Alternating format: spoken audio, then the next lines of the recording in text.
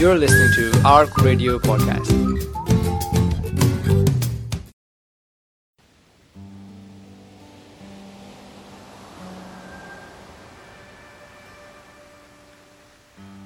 You're listening to Desert Island Gems, an in-depth and intimate interview where we ask our guests to select meaningful gems that they would take to a desert island if they were cast away alone. We hope that the journey inspires you and helps you reflect. For more information on the show, visit the Radio Ramadan Glasgow webpage and look out for extended versions of the interviews on mcmuslim.tv, the new online video channel for Scottish Muslims. Our guest today is Osama Said, currently the Director of Communications for Amnesty International. Osama is an accomplished PR guru, having previously worked with Al Jazeera in Qatar to lead their global communications. He spearheaded the award-winning Free AJ Staff campaign to release jailed journalists in Egypt. Hailing from Bishopbriggs, Osama was one of the first Muslims to get involved with the SNP and also worked for its leader Alex Salmond, long before many people supported them. He also stood for Parliament in 2010. Osama became prominent in the anti-war protests following 9/11 and has since been described in the media as one of Scotland's top 100 thinkers and opinion formers, one of the country's brightest and best, and as one of Scotland's most influential Muslims. So Osama, welcome and assalamu alaikum. Alaikum salam. Now, you've lived and travelled away from Scotland for many years now. Do you still find it emotional whenever you leave? Whenever I leave Scotland? I think over the years I've got more used to it. I remember when I first left, I used to turn into a bit of a gibbering wreck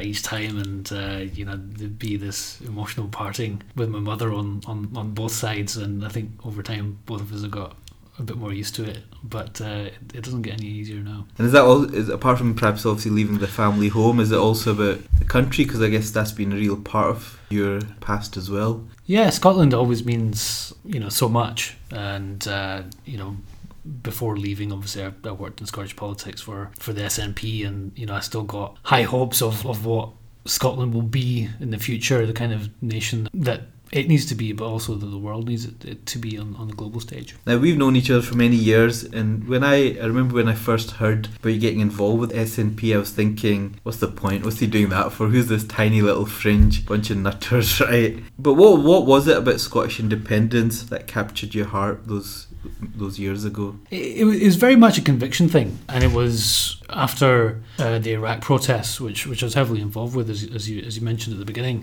and through that, I got to know Alex Salmond and indeed Nicola Sturgeon, and at that time, as you said, the party wasn't what it is today. I mean, it was very much a fringe thing.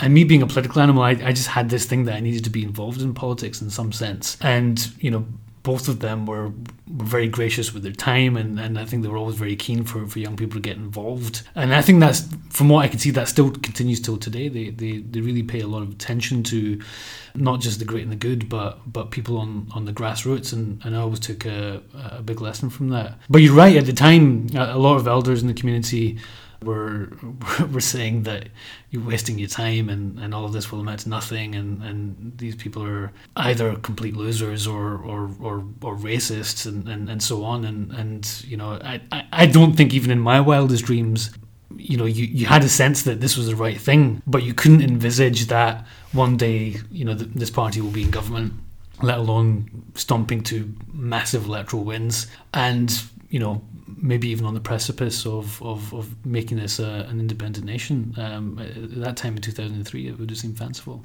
And you worked as an aide to Alex Salmond, and I remember you used to drive around the whole country endlessly several times a week. What are your sort of memories of those days? It was a great experience. I mean, that was my first job out of university, and it was a little bit daunting for sure. He's a great boss. I mean, not only just a great politician and orator and media manipulator, he's a great person to learn from in that respect.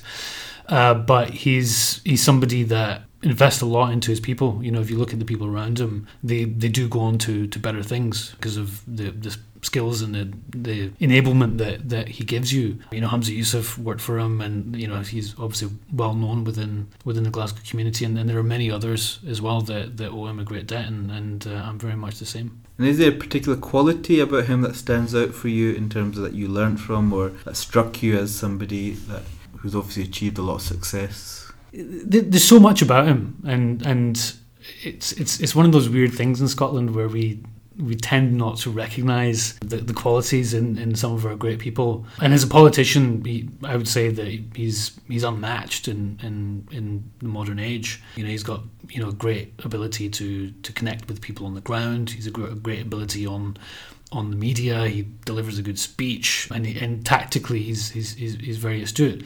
But the thing that shines out for me above everything is it's his loyalty to people. I mean, the investment that he put into me, I couldn't possibly repay. But that also stood in good times and bad. There's people around him, and I was the same. I went through some rough patches in my political career, and there's this feeling in politics that politicians are extremely venal and will drop even close friends at the drop of a hat is the sign of bad headlines. And he not only was he not like that, he was the complete opposite. He was a source of great support, and I was extremely humbled to count him as a mentor. Now, you grew up in Bishopbriggs, the eldest of 3 sons. What was school life like in those early days? It was weird. I mean, Bishopbriggs is still not, you could say, a multicultural place, compared to other parts in and around the city of Glasgow. And, in my year group in primary school, I was pretty much the only Asian. And it was the 1980s, so, racism was still a thing. And, I suffered a great deal, probably until the age of 10, a lot of racist abuse. I mean, it was a daily thing. And I think it shaped a lot of my worldview. At that time, it was just a normal thing. It hurt, but I've always been a believer that what doesn't kill you definitely does make you stronger. And people obviously deal with these sort of challenges, especially at a young age, in terms of racism and bullying, etc. I mean, how did you react? Was it getting into fights and arguments? Would you retreat into yourself or just work harder? What was your sort of response to all of this? Well, man, you know me a number of years, and you'll know I'm not a very good fighter. So that wasn't my default reaction. I mean, I was always quite quiet and introspective, and I think possibly that did attract it as well. But I remember also making some arguments, which as a kid at that time, it was very confusing. And my father would tell me things such as, you're Scottish as anyone else, and don't let anyone tell you otherwise. And I remember trying to make those arguments when people would tell you you're Paki or wherever else. And I remember people at the time saying you couldn't possibly be Scottish. What on earth are you talking about? But that belief was there, and that comes from your parents, and they had always instilled that in there. And I think you just quietly live it. There's not much you could do about it. You tell teachers about it at that time, and it's weird to think back now, but nobody did anything about it. I remember my primary 4 teacher, I think there was it got into quite a bad episode in a wet playtime, and we were all cooped up in the class, and I think it got to some kind of altercation between a number of people, and the genesis of it was somebody was having a go at me, and the primary 4 teacher at the time just said, well, if someone says that to you, Sama, tell them sticks and stones may break my bones, but names will never hurt me. Things have changed a lot since then, hopefully, but yeah. And was there anything in particular, was there a time where it stopped, or did it just gradually fizzle out, or was that a time when you went to high school and it was just a new start? I think times changed. We did move to the other side of Bishopbriggs where the kids were different, so and when that happened, it all stopped. Okay. So Sama, we're going to cast you away to this desert island. Tell us about the first item that you're going to take with you. So it's following on from that, and it's the ayah from Surah Hujurat. O mankind, we created you from a single pair of male and female, and made you into nations and tribes so that you may know each other, not that you may despise each other. Verily, the most honoured of you in the sight of Allah is he who is the most righteous of you. Okay. And I guess it links into your experiences that you've described in terms of those early days of the racism and bullying and things. Yeah, exactly. I think that resonates very strongly, and it's still something very, very much important in the world today. When you look at what's going on between all sorts of people, between Muslims and people of other faiths, between people in countries of different immigrant stock, we're at a real decision point, I think, as a global community, and this verse from the Quran, I think, has a lot of salience that yes, nations and different tribes exist, and these were purposefully created by God, and that's fine. And the reason that they were created was for no other reason other than for people to get to know each other. That's a beautiful sentiment, and one that we can all learn from. And I think as Muslims, I hope that we're playing a part in diffusing a lot of those tensions which exist around the world and making this message really resonate. And more than delivering that message, doing it. Getting out there, meeting people, understanding them, and celebrating that difference. And I mentioned you grew up with two other brothers. Was there quite a competitive environment when you were growing up in terms academically, etc., or were you all quite supportive and helped each other out?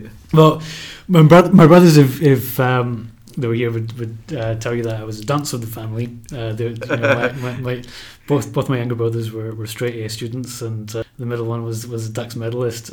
So if it was competitive, I was clearly the loser within that particular battle. And was there also quite a big emphasis on education at home? Yeah, and Dad would always stress that. That was paramount. He was a teacher himself.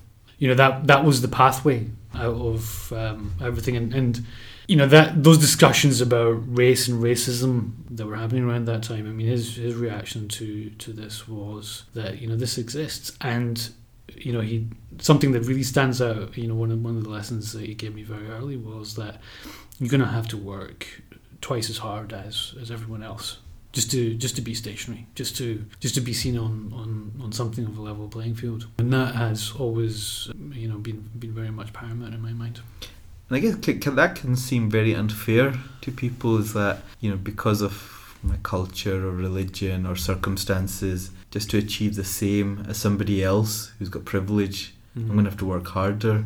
Yeah. And people still talk about that as a big issue. I mean, do you think that's something people just get up and accept and deal with it, or how should people respond? Because some people say, well, okay, we know that's what needs to happen, but that's really unfair.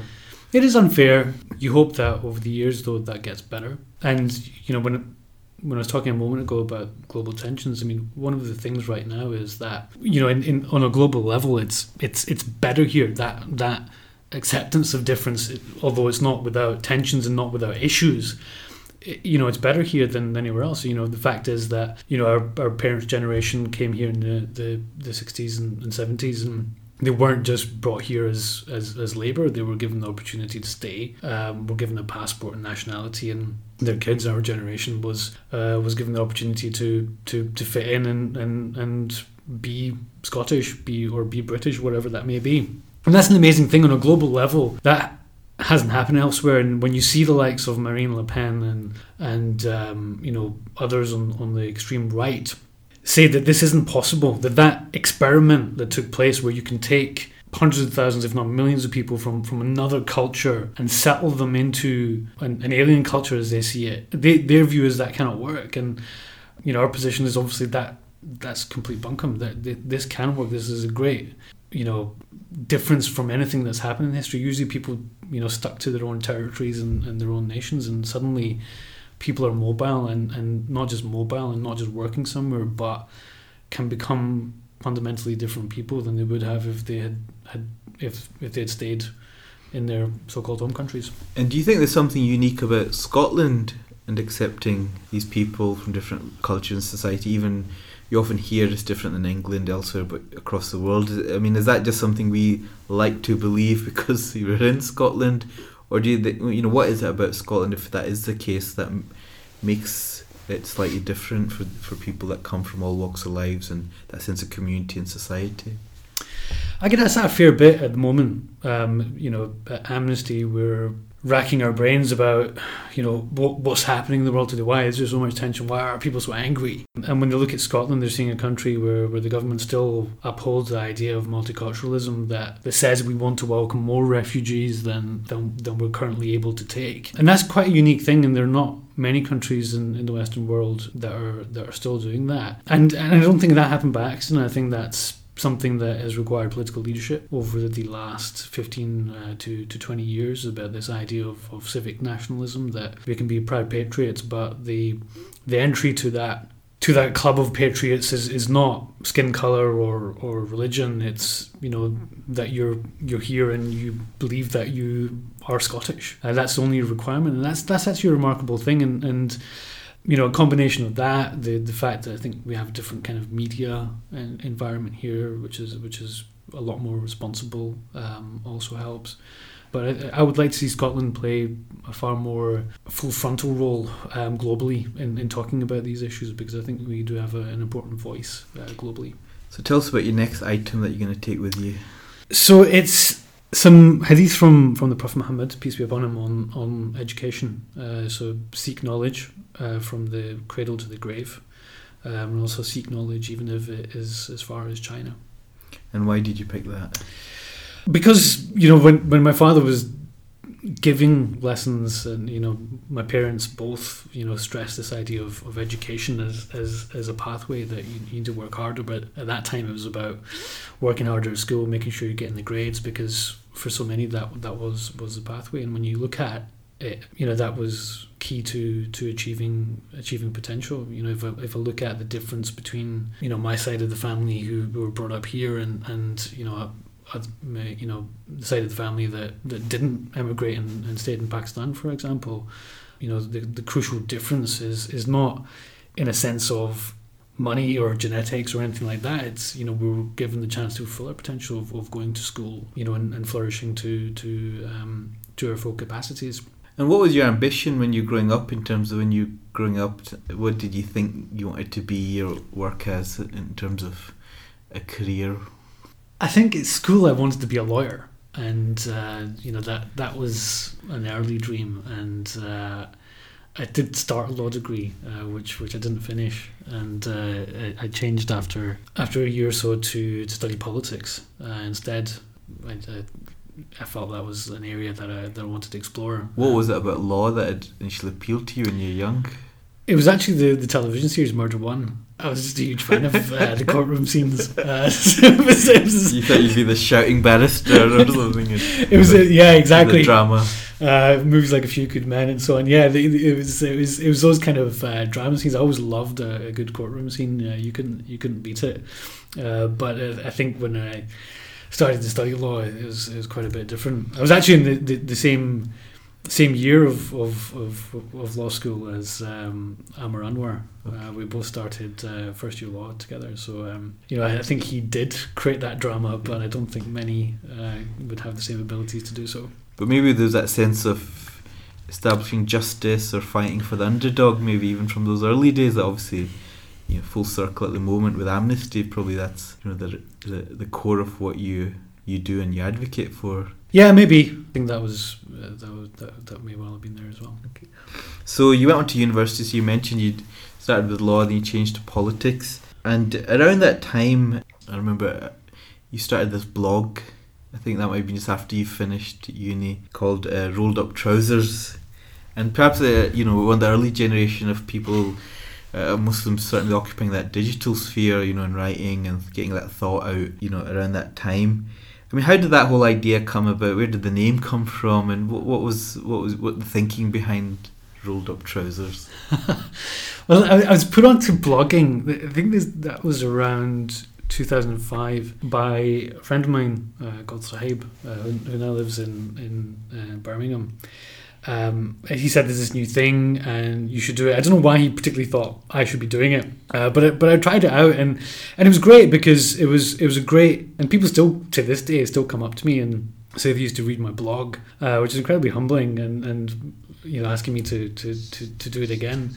At that time I was mainly blogging around Muslim issues. It was post 7/7. I think daily headlines, and still are daily headlines. So normally I'd be taking them apart and parsing some of the stories that were written and writing responses to them.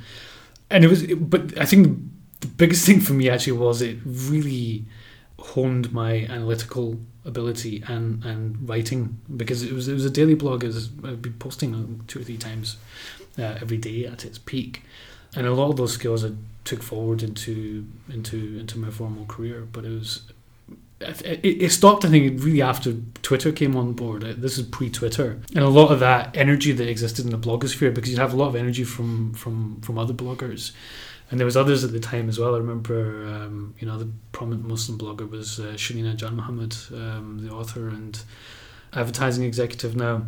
So there's a lot of talent in that space, but around about 2008, I think we all just moved on to Twitter and became something else entirely. And had you been somebody that always enjoyed writing, and did you find that quite an enjoyable process? Was that something you had to really, struggle and get into really to get that out there, to write the blogs? No, I think I always enjoyed it, and there would be short responses to things. I mean, still to this day. I mean, for example, I'm in awe of anyone that can write a book. I don't think I would ever do something like that. I mean, normally my missives are a page, so it's a press release or a blog or something like that, and you can quite creatively and succinctly create a good argument in that space. But it's power. I mean, I would encourage. I mean, this is a big weakness amongst Muslim community, is that we have a lot of very intelligent and smart and capable people, but it's a common adage that a lot of Muslims do well at school, but you'll typically see them getting 4 A's and a D in their hires, and you can always guess what that D is going to be in. In English, it's going to be in English. But we've got to improve, because the challenges I think the community faces in explaining itself, a lot of that will be found in the nuance of language and the power of arguments. And if you're not able to write, and I would encourage all young people listening to this, hone those skills, and they can be built. It's not innate. It takes practice, and anyone can do it. So you went on from university. Tell us a bit about your next item that you've chosen. Okay, so I've chosen another hadith of the Prophet Muhammad, and he said, "O young people," so this is addressed to young people, "O young people, whoever among you can marry should marry." And you took that advice straight to heart around uni then? Tell us what happened. Yeah, so I got married at the age of 21. I just finished second year of university, and it was something that felt right. It was just a number of factors all coming together. People suggesting, my wife now, Frida. My mother had met her as well, and there just seemed to be it just felt right. And I look at it now, and people are still shocked that you got married at university. You got married at the age of 21. I would encourage everyone to do the same, because Frida's been my partner on the journey, and we both got married essentially as kids. And what that means is we grew up together. And did you face certain challenges, or was it difficult around that time? Yeah, it was. We're not rich people, so there was a thing of how you make ends meet, how you keep the house going. Adam, our first kid, was born a few years later. I was 24, and yeah, it's there was times, particularly in our 20s, where you don't have two pennies to rub together, and you're wondering how you're going to pay next month's bills and so on.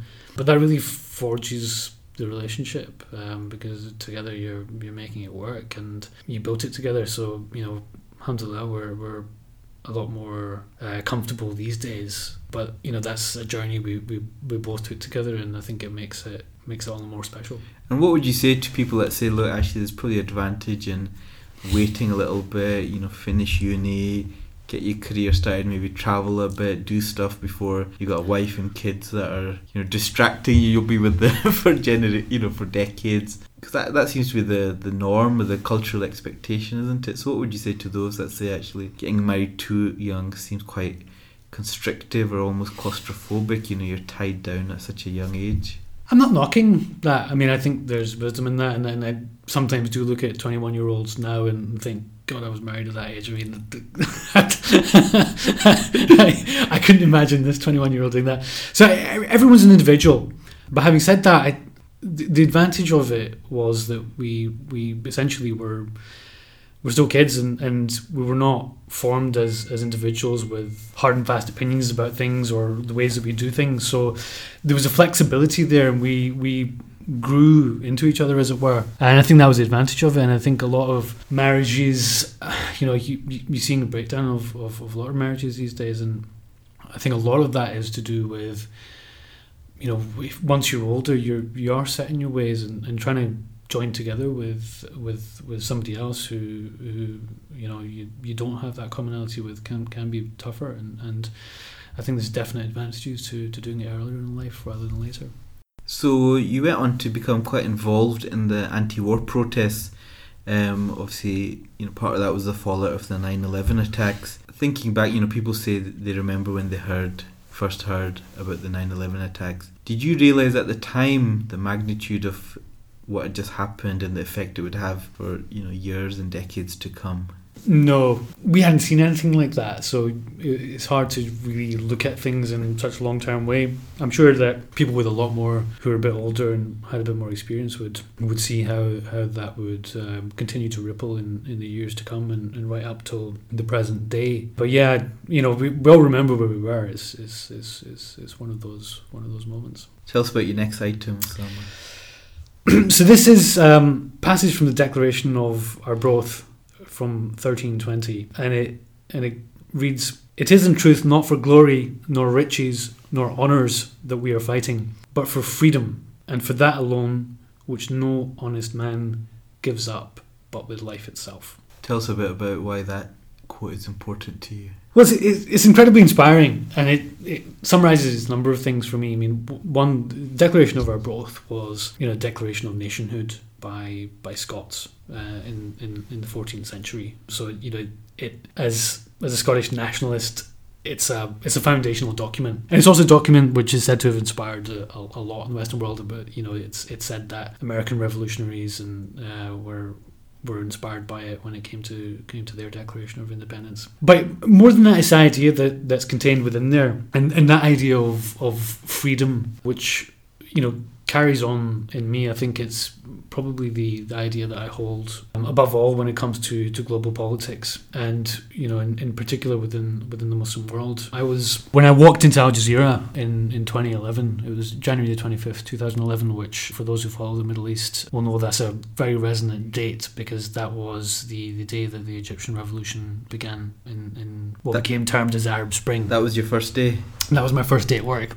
Yeah, and Al Jazeera was very much at the heart of that. The revolutionaries themselves really saw the value of what they were doing through the image of themselves on Al Jazeera's screen. In Tahrir Square, the protesters were erecting big screens, which were just essentially massive white sheets, and projecting Al Jazeera onto them so that they could see themselves, and that way they knew that they existed. So, Al Jazeera was and a lot of analysts looked at the importance of not just that moment, but the years before, the 15 years before, of the role Al Jazeera played in open debate and, holding leaders to account as being the harbinger of what happened afterwards. But also for us internationally, it was a breakthrough moment. I think that's a moment where the international community, not just a kind of left-wing group of people, but everyone really recognised the value of the journalism which Al Jaz was doing, and people tuned in their millions. And give us the flavour. What were those first few weeks and months like of that Arab Spring? 'Cause that must have just consumed your whole life. I guess you're getting used to a new country, but then, one of the biggest things in a generation's going on. I mean, was it long hours, little sleep, a lot of travelling? What was it? Give us a flavour of what life was like around that time. Well, it was amazing, because everyone was excited, and we're all doing long nights and all the rest of it, and it was easy because you had this feeling that the world was being remade. The possibilities were endless. A new politics was emerging in the Middle East, and it was led by the people, and the tyrants were going to be defeated, and something very special could emerge from all of this. So Al Jaz was a hub for so much of it. We had world leaders jetting in, foreign ministers trying to get a handle on what was going on, because it caught everybody by surprise. No one had expected what was happening in Egypt and Libya and in other parts of the region, and they were trying to understand what was going on. And Al Jaz's journalists and the Director General at the time had a particular insight into all of this, which was unique and which people wanted to access. But more than that, Al Jaz was also a hub for the activists of the region. We were hosting conferences, and young revolutionaries were coming and exchanging ideas. and ideals and their dreams, and it was an incredibly special place to be. And so people talk a lot about media and whether it's biased and there's a wider conspiracy theory. I mean, around that time, was Al Jazeera just reflecting what was going on, or do you think Al Jazeera was steering and guiding things in a certain direction that if you felt it had to go? It was the only outlet for that type of politics, and that's why it became important. Because if all the other media in the region were also fulfilling their obligations, then Al Jazeera is less special. But the fact is that all the other media, and in fact I would put the Western media in this respect as well, because they couldn't see past the Mubaraks and the Gaddafis of the world. That was Middle East politics, and that's how you reported the events of the region. So Al Jazeera was always closer to the street. So even before the events that took place, and that's why there's this natural gravitation for Al Jazeera as the hub for that kind of conversation. And all really Al Jazeera was doing was reporting all sides of it. So what would you say to those people that some people have a perception that media, whether it's print or broadcast or radio, is a neutral platform? I mean, inherently, is every media, whether we're talking CNN, BBC, Al Jazeera, does everyone have an angle? Everyone have a take? Is it through their eyes? So do we just need to accept that every media will have a bias, and that's just inherent? And as long as we can see that, then or should we be aspiring to this idea that there's only one truth, and that's what we need to expect from the media? You're going to have an editorial direction. If you've got media, whether you're Radio Ramadan or Al Jazeera or the BBC, you're made up of the people that you hire and the people that are running that outlet. At Al Jazeera, if you look at Al Jazeera English, it was a channel I was proud to be a part of. We had 50 nationalities in that newsroom from all over the world, and it gave us a level playing field to coverage, which I don't think other media can. Globally we're coming near. The BBC, whatever you want to do, is almost exclusively run by British people, and that colours its coverage in a certain way. Same with CNN. And for consumers of media, the important thing is that you're getting that diversity. Consume lots of different types of media, bring in those ideas, bring in that coverage, and try and make sense of it in a way that is true to you. And what sort of world leaders and celebrities are knocking at your door? This wee boy from Bishopbriggs. So, what sort of, in terms of who was trying to get a platform on Al Jazeera? Oh gosh, all sorts. In those days, we had a great number of people coming through. Some of them were coming to come on air, and some of them weren't. We had Hillary Clinton, John McCain.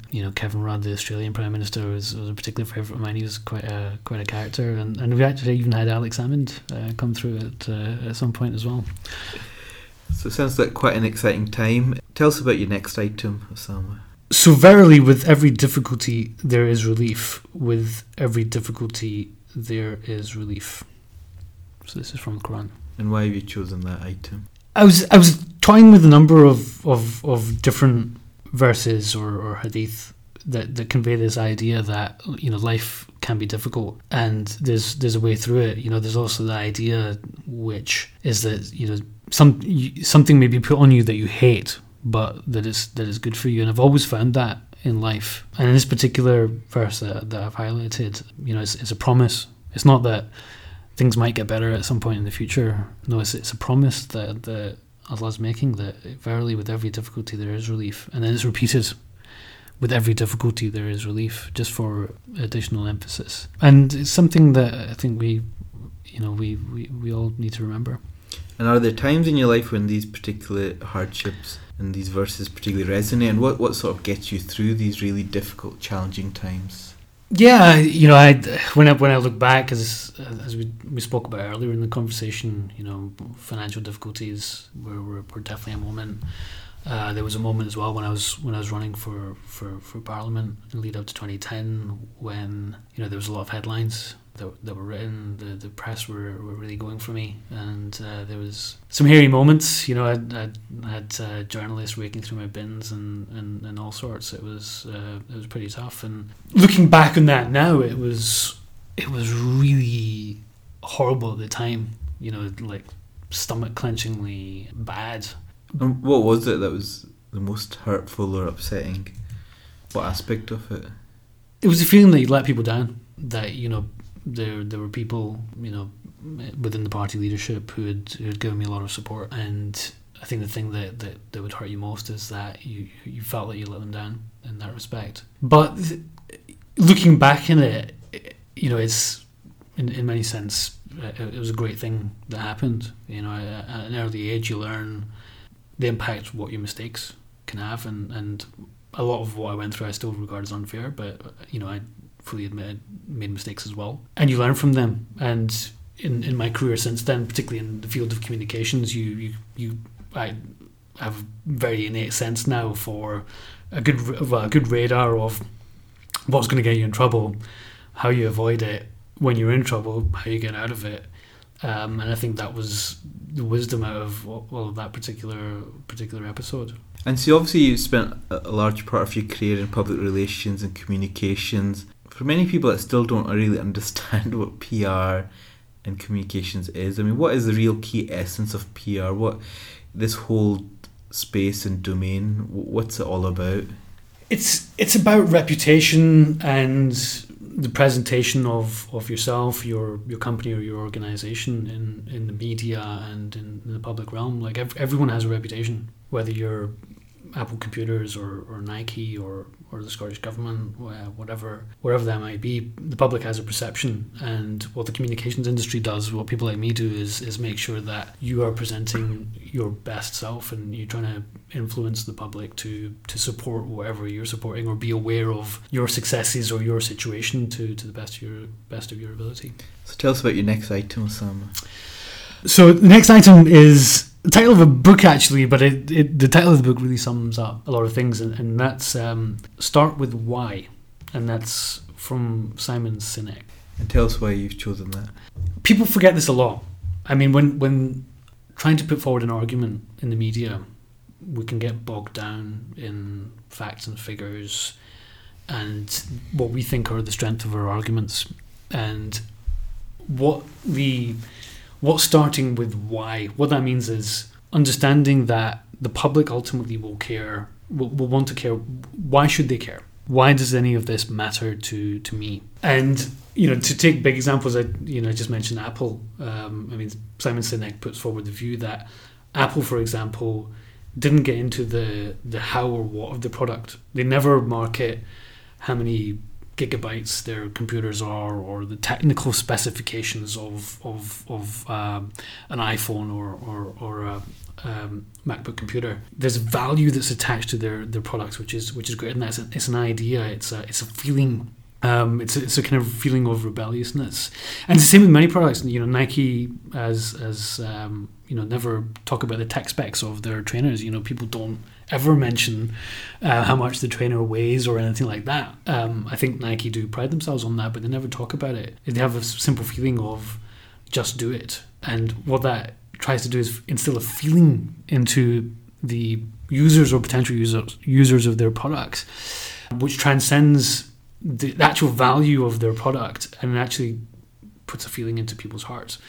And I often get asked the question, when I'm at the mosque, okay, what are we going to do on the issue of Islamophobia and how the Muslim community is perceived? And I think the community needs to answer this why question. Why should anyone care about Muslims? What's the proposition here? Because it's not going to be sufficient if there is a narrative around terrorism and violence, to try and myth bust. Myth busting really never works, because all it does is reinforce the frame. You just look defensive. So there's going to have to be some other idea or ideal that is put forward. And there are things within society that Islam has credible positions on. And their spirituality is a big one. People are looking for something more meaningful in their lives. You don't hear Muslims really putting forward a strong case, and there's this rich spiritual philosophy that we could be engaging with society. There's people looking for economic solutions on another realm as well, and the Muslim community has a lot to say about finance and the way that finance can be better for society.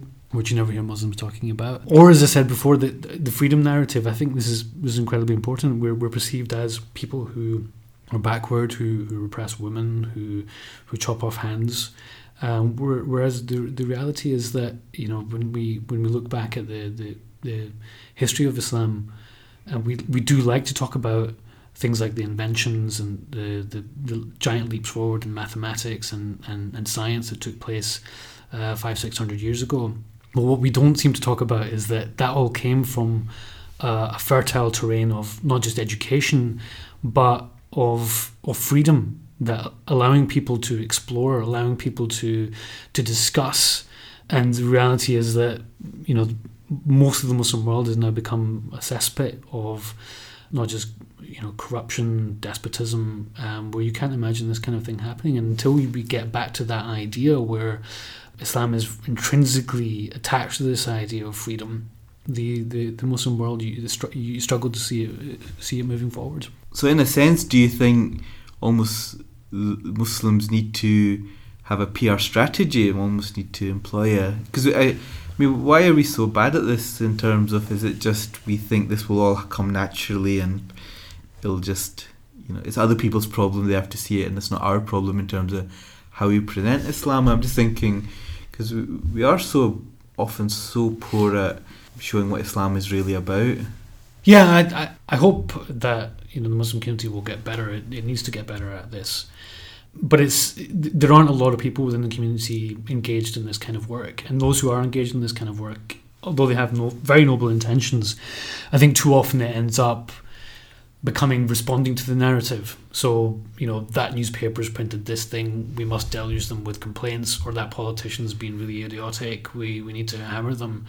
Whereas the challenge is around shaping of the message and the narrative. And that's where the power is. And the reason that I think many Muslims feel frustrated is that message and narrative is overwhelmingly negative towards the community. But there needs to be something emerging, and part of it is a lack of centralised function. But I think a number of people could get organised in this way and do some very, very clever work in changing a lot of the narrative here. And I guess some sections of the community that advocate almost a victim mentality, you know, the Islamophobia, we're victims, we're getting demonised, we're getting attacked from all corners and seeing ourselves as that victim. Is that a healthy response, or do you think actually that's quite a destructive sort of response? Will that get you far? I think it is destructive. You know, even if you look at the example of the Prophet Muhammad, peace be upon him, you know, he was a man who could legitimately say he suffered from Islamophobia. You know, he tried to practice his religion for 13 years in his hometown of Mecca and was expelled, essentially. But when he was expelled, what he didn't do was complain bitterly about it and go around all the tribes of the regions, you know, complaining about being thrown out of his city and Islamophobia.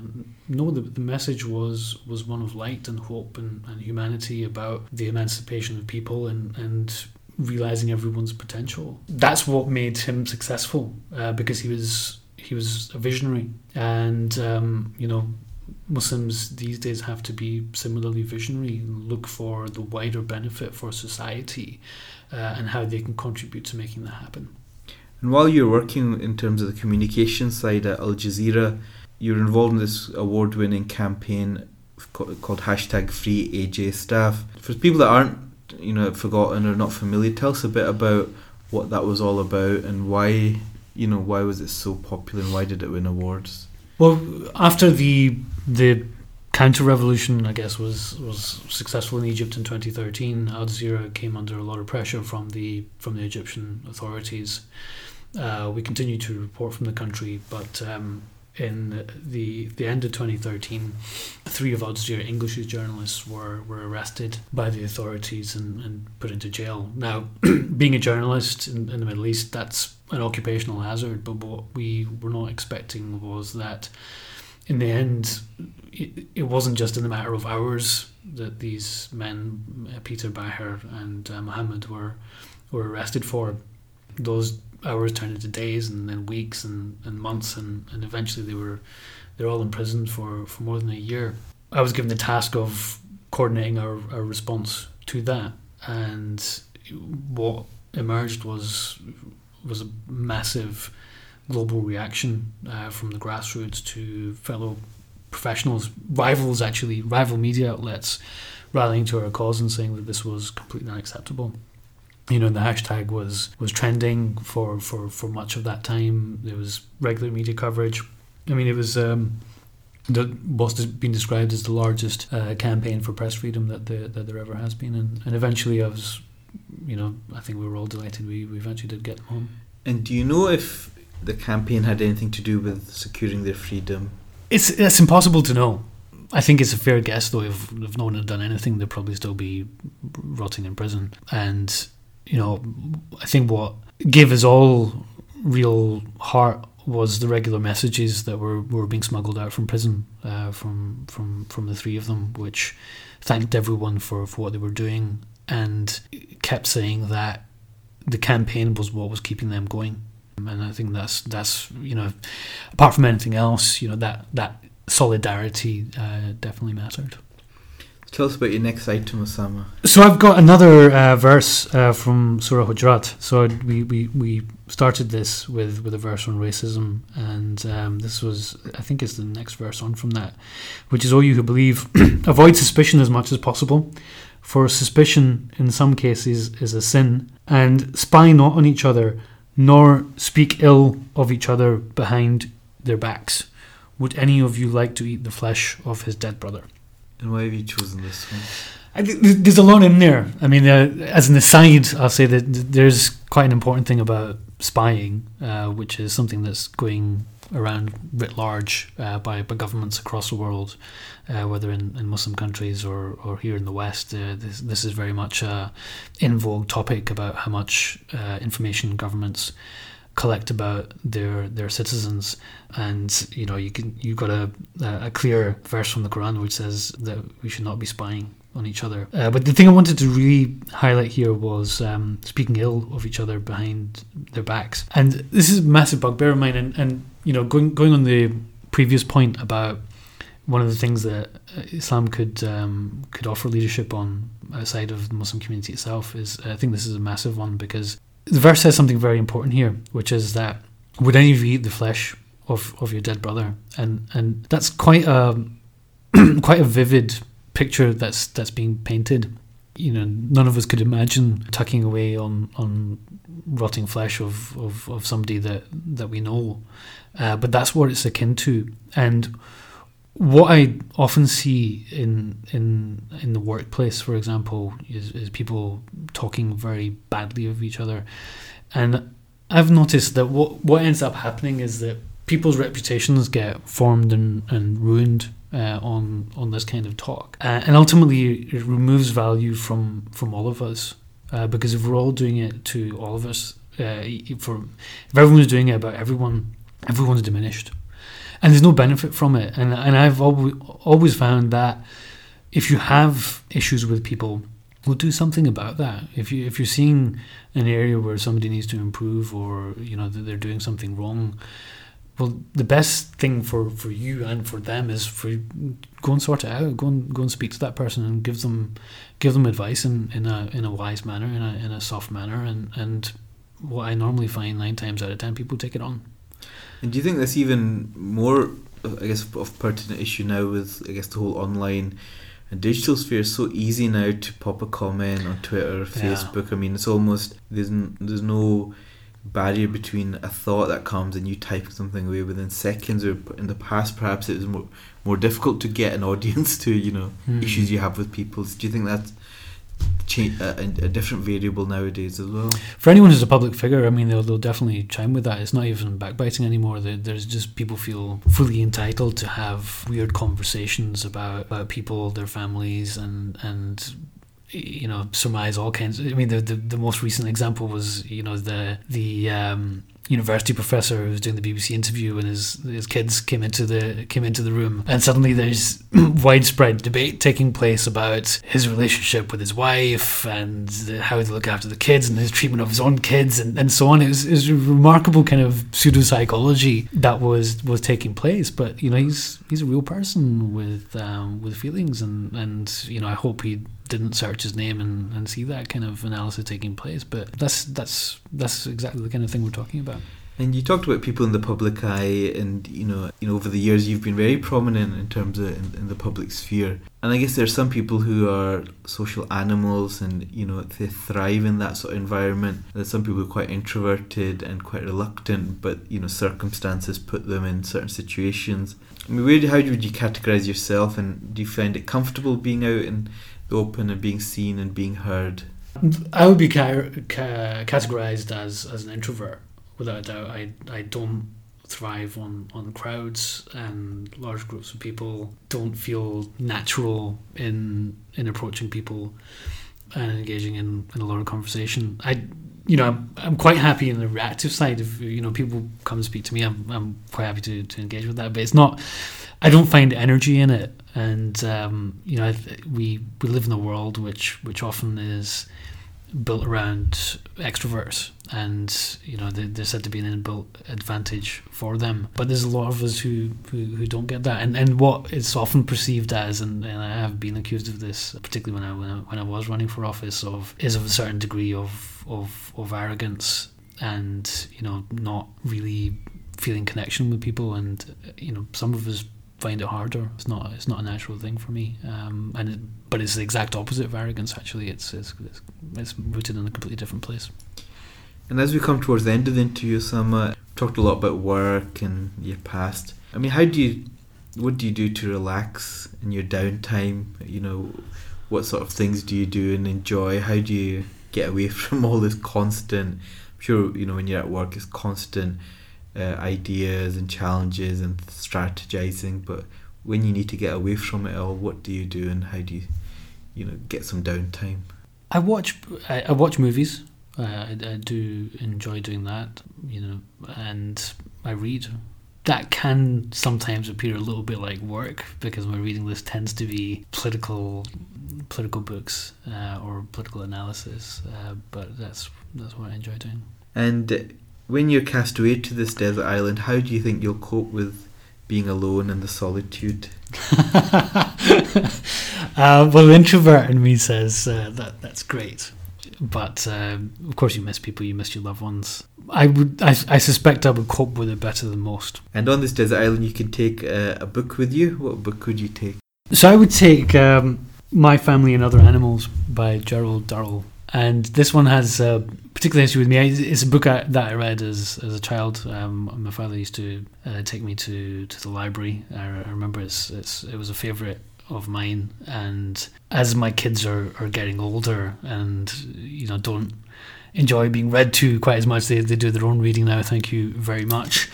One of the memories I'll always cherish is reading to them when they were younger, and this was a favourite. I remember some of the belly laughs at this book. And for those that haven't read it, what's in a quick summary, what's it about? So it's centred around a boy, Gerald. It's semi-autobiographical, and it's about him and his single mother and his siblings. They moved from Britain to a Greek island, and it's really about his adventures on the island. A lot of them he was very horticultural and he loved animals, so the wild creatures that he was finding in his adventures with them, and obviously, as the title suggests, My Family and Other Animals, also what his family got up to as well.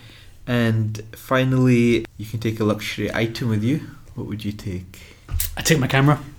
It's a Sony A7. I do enjoy taking photographs when the opportunity arises, and hopefully you're going to send me to a picturesque island, and if so, then I will enjoy taking some photographs. It's wonderful.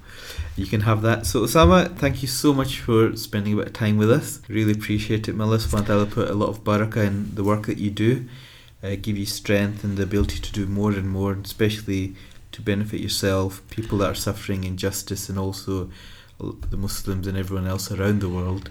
Remember us in your du'as, and we wish you all the best. Absolutely. Okay, Assalamu alaikum wa rahmatullah. Thank you for listening to Desert Island Gems. Let us know what you think of the show on the Radio Ramadan Facebook page and keep an eye out for special versions of the show on mcmuslim.tv.